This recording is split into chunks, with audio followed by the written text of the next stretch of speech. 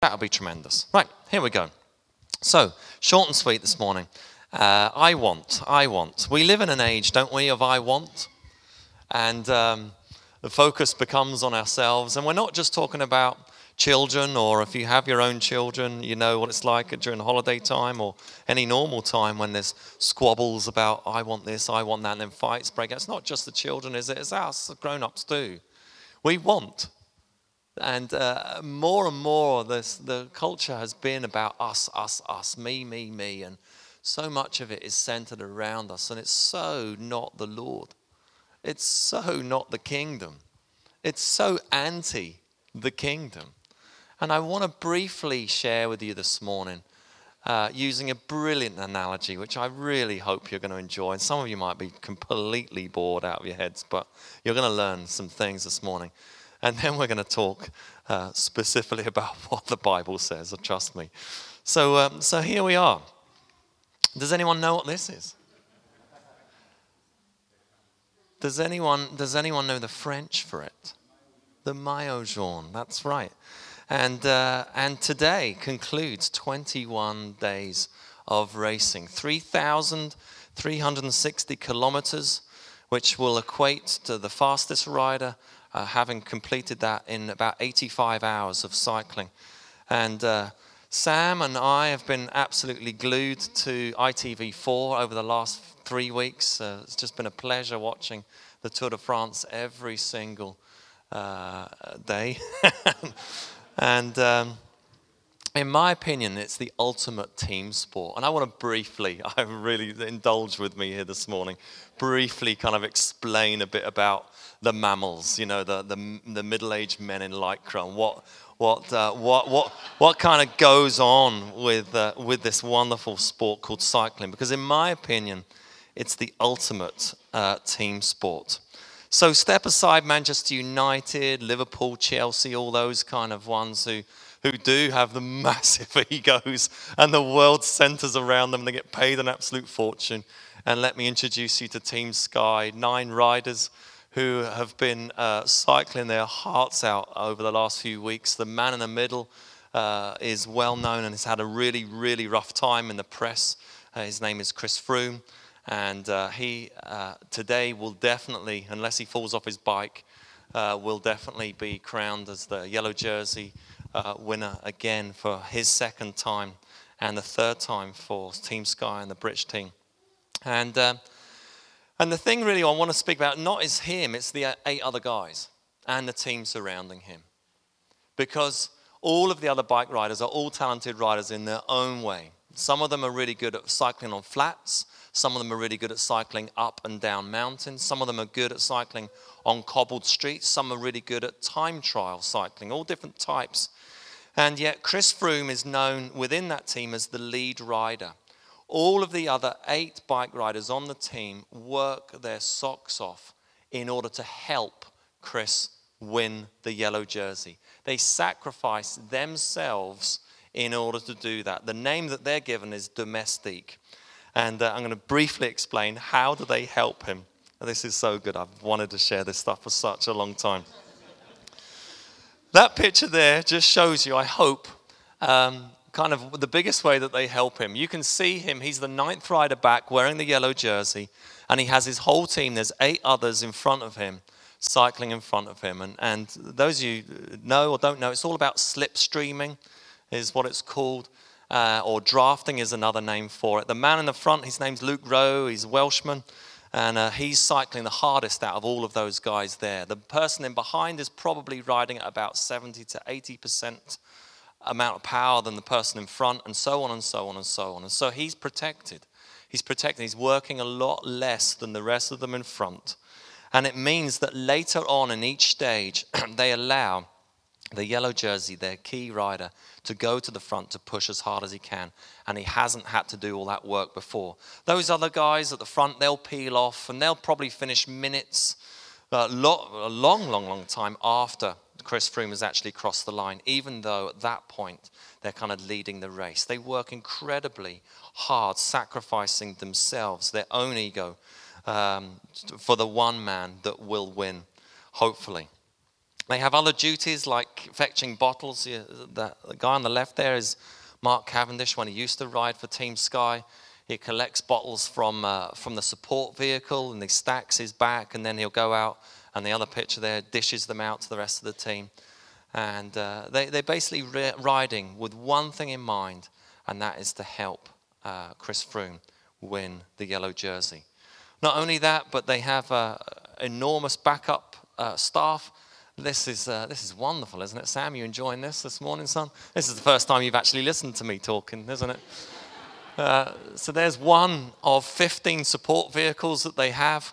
That has 8 bikes on the top of it and all those other goodies, which I'd love to get my hands on. There's thousands and thousands of pounds worth of gear there. And they ride close to them in case there's a punch or something, and they explain what's going on in the race. There's the bus driver and the team bus. Has all singing and all dancing in there. There's the mechanic working at one of the bikes and loads of other bikes in behind. They have a team of those guys.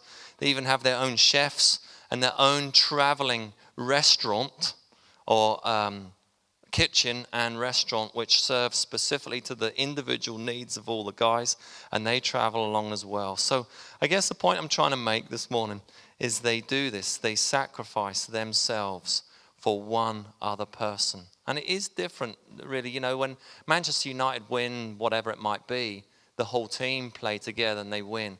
Whereas when cycling, I just love it that they just working their hearts out for the one person. And that's what it's about. Oh, here we go, more images. Let's just move on because I can tell I'm losing some of you. Where are we going with this? The Bible says, be kindly affectionate to one another with brotherly love, in honor giving preference to one another.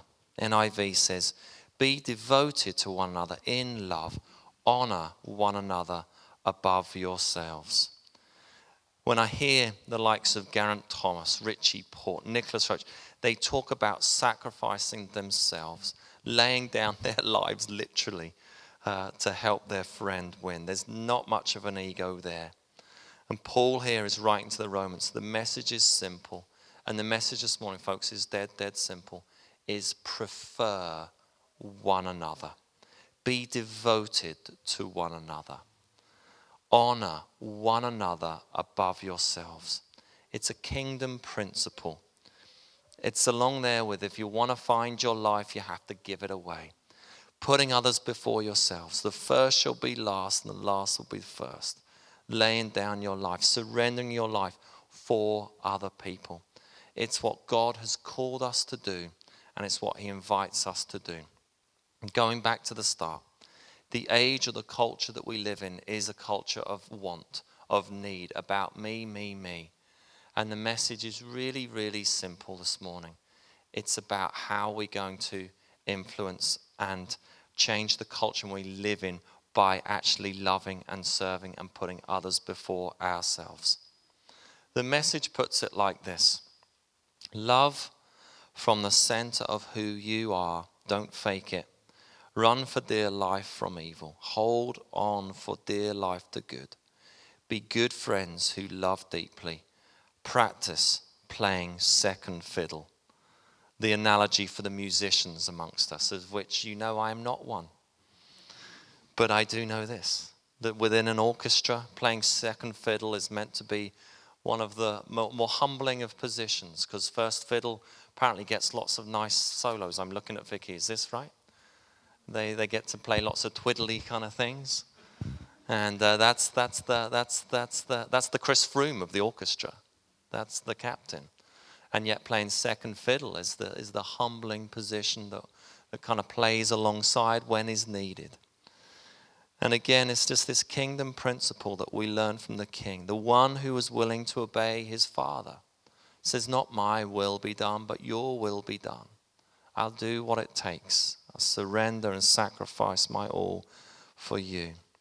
And we see this preferring of one another within the Trinity. I've spoken about this before, the shyness of the Holy Spirit. I talked about a number of weeks ago how the Holy Spirit points towards the Father and towards the Son. It says you need to look at those guys. This is what I do. This morning as we worship, this morning His presence is with us. His presence means His Holy Spirit draws near. And as He's with us, what He does is He reveals to us the heart of the Father, the words of the Son to us. And then Jesus says, it's not about me. I do whatever you ask me to do, Father. And the Father who speaks and says, this is my Son, whom I'm well pleased. You see it going on amongst the Trinity. It's the heart of God, who He is. And it's in us. And it's in us. And He calls us to prefer one another, to love one another, to lay down our lives for others. That's what it's about. And it's a very simple reminder, because the world teaches us the other, teaches us the opposite, teaches us, look at yourself, take care of yourself, take care of your family. Yes, it's important. Of course we should do those things. But that we lay down our lives for other people.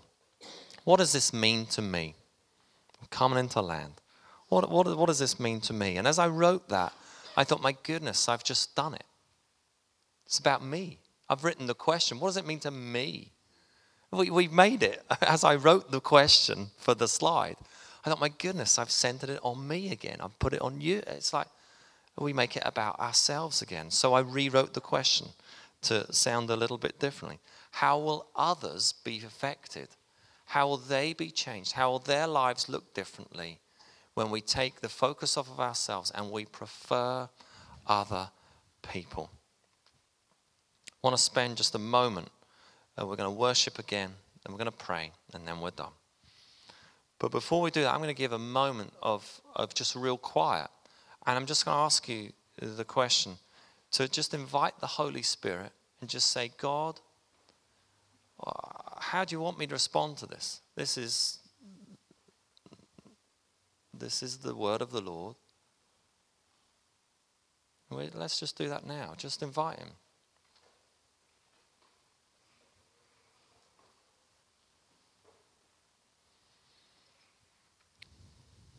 Lord, just come now. Just speak to us. How would you have us respond? How in our lives, how do you want us to prefer others? Who do you want us to prefer?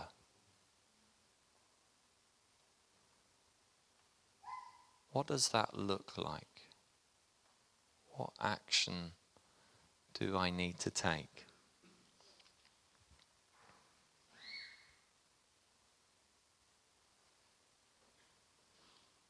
How will their lives be changed? How will you change me? Just let Him speak.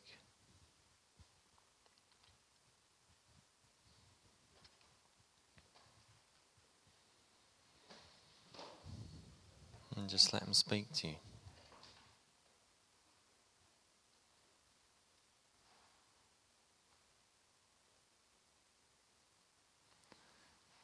Now, as He's been speaking to you,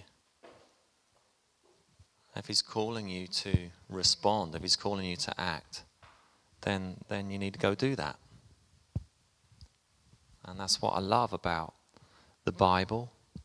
It's so practical. That's what I love about what we try and do in teaching it in a practical way, is it moves us to respond. It's not just a book. It's the word of the Lord. And if God's speaking and He's asking us to do something, we need to obey Him. So I encourage you, as you go from here afterwards, that you go do the things that He's calling you to. Cool. Why don't we stand together? We're going to worship some more.